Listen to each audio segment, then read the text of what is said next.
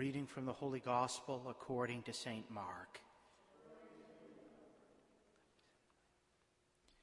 Jesus took Peter, James, and John and led them up a high mountain apart by themselves.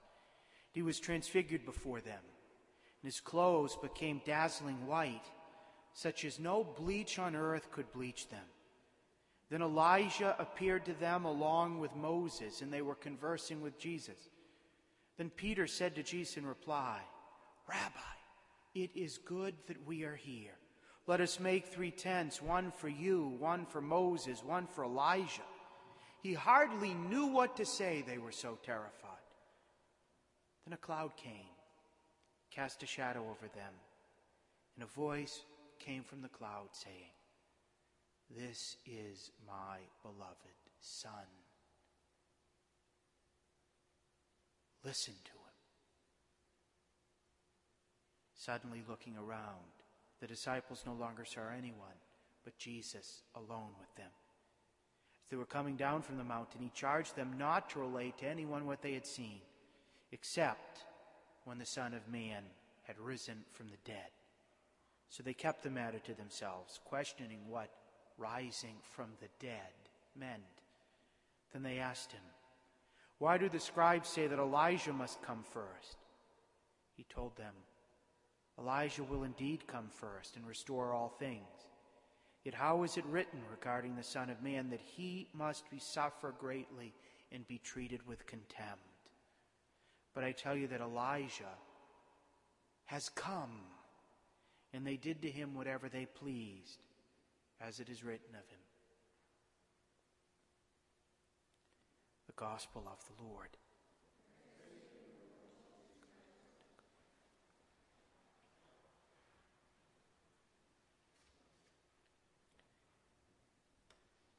Can't help read this passage without thinking that in 9 days, Tim and I and the other pilgrims will be at the top of Mount Tabor having Mass.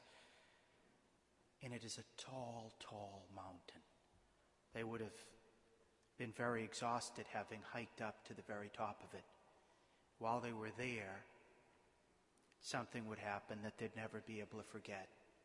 Jesus, who out of humility had come down from heaven to earth and hidden himself in our nature, all his glory was contained within human appearance, was shown to be who he really is. He glowed with his own divinity through his humanity. Moses and Elijah were talking to him. He was being treated not as he would be by the chief priests and the scribes, not as he was by the Pharisees. He was being treated as he really was, conversing with the greatest heroes of all in the center, as they were listening to him and talking to him about their Passovers as he was preparing for his own exodus from life through death into eternity once again. And while they were there, their eyes were opened to see things as they really are. They were able to focus truly on the Lord. And they wanted that experience to continue. We need to have our eyes opened so that every moment is transfigured, so that we're able to see things as they really are, not merely by the appearances we behold. That when we look at the Eucharist, we truly see Jesus. That when we look at another, as C.S. Lewis says, we would never see a mere mortal, because they are a reflection of the divine. They are a reflection of God. But I want to talk about another sense today in order to tie this gospel to the first reading. God the Father speaks only 3 times in the whole New Testament. He speaks at Jesus' baptism. He speaks during the Last Supper. And the second time, the middle time, is here at the Transfiguration. Peter, James, and John had already been following Jesus for 2 years. They had been listening to all his great parables, his Sermon on the Mount, his preaching in the synagogue there at Capernaum. So many other times Jesus had been teaching them along all their journey as they were going from town and village, one town and village to the next. And yet, this very reticent God the Father, from the cloud, says to Peter, James, and John, "This is my beloved Son. Listen to him." The Father knew that they had been selectively listening. They were hearing his words, but they weren't really acting on them. They weren't really allowing them to take on their own flesh.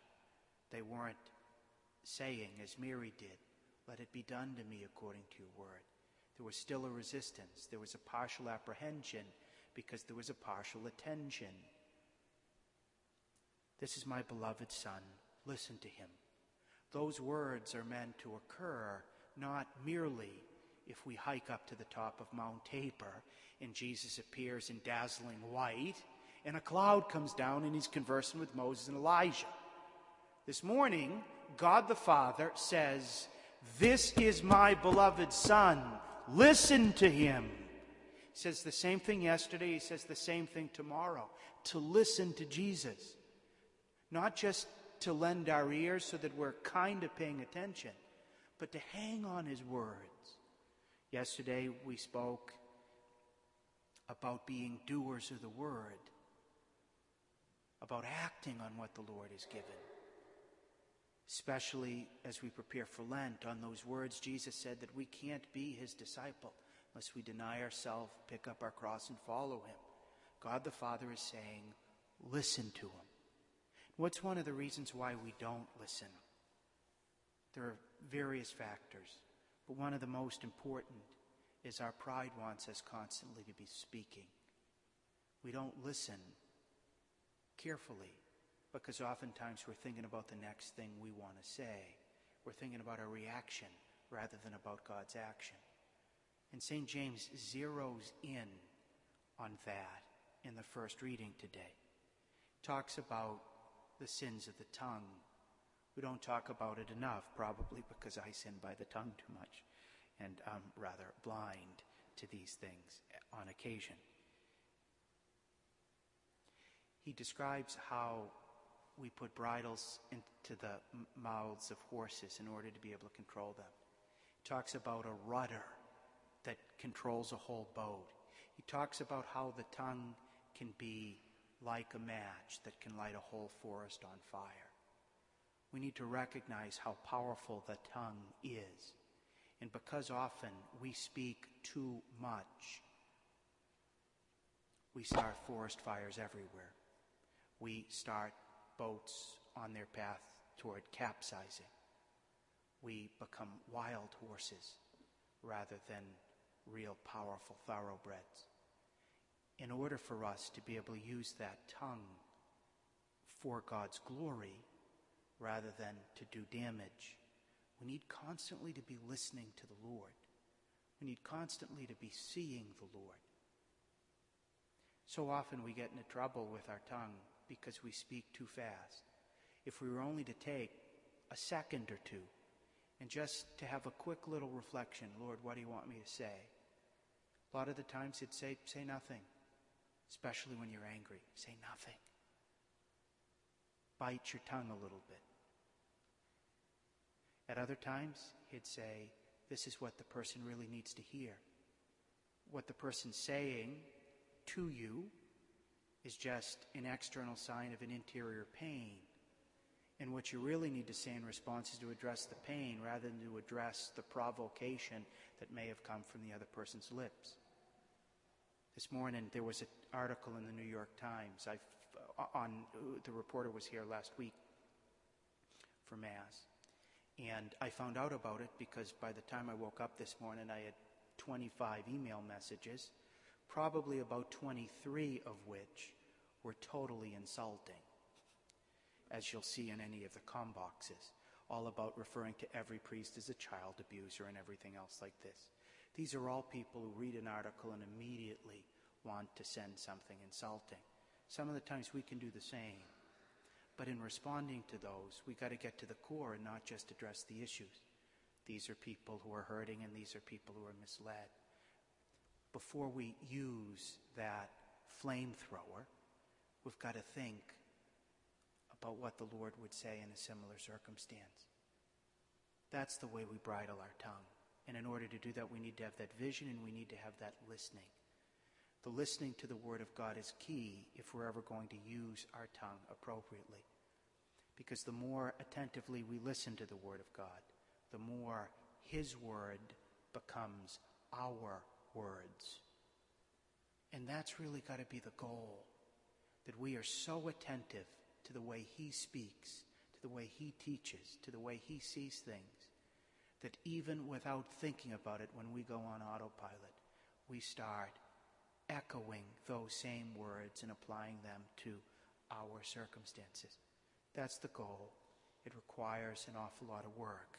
St. James says at the beginning of the reading, if anyone does not fall short in speech, he is a perfect man. So we're going to struggle on this until we're 6 feet under. But we need to continue to struggle. At the beginning of every Mass, we turn to God the Father, and we ask Him for His forgiveness for all our sins, including what we've said. Let us ask the Lord, who grants us that mercy, to fill us with the grace so that we might always speak of the Lord to all we meet, speak with the Lord's own words to our interlocutors, and speak with the body language that'll make those words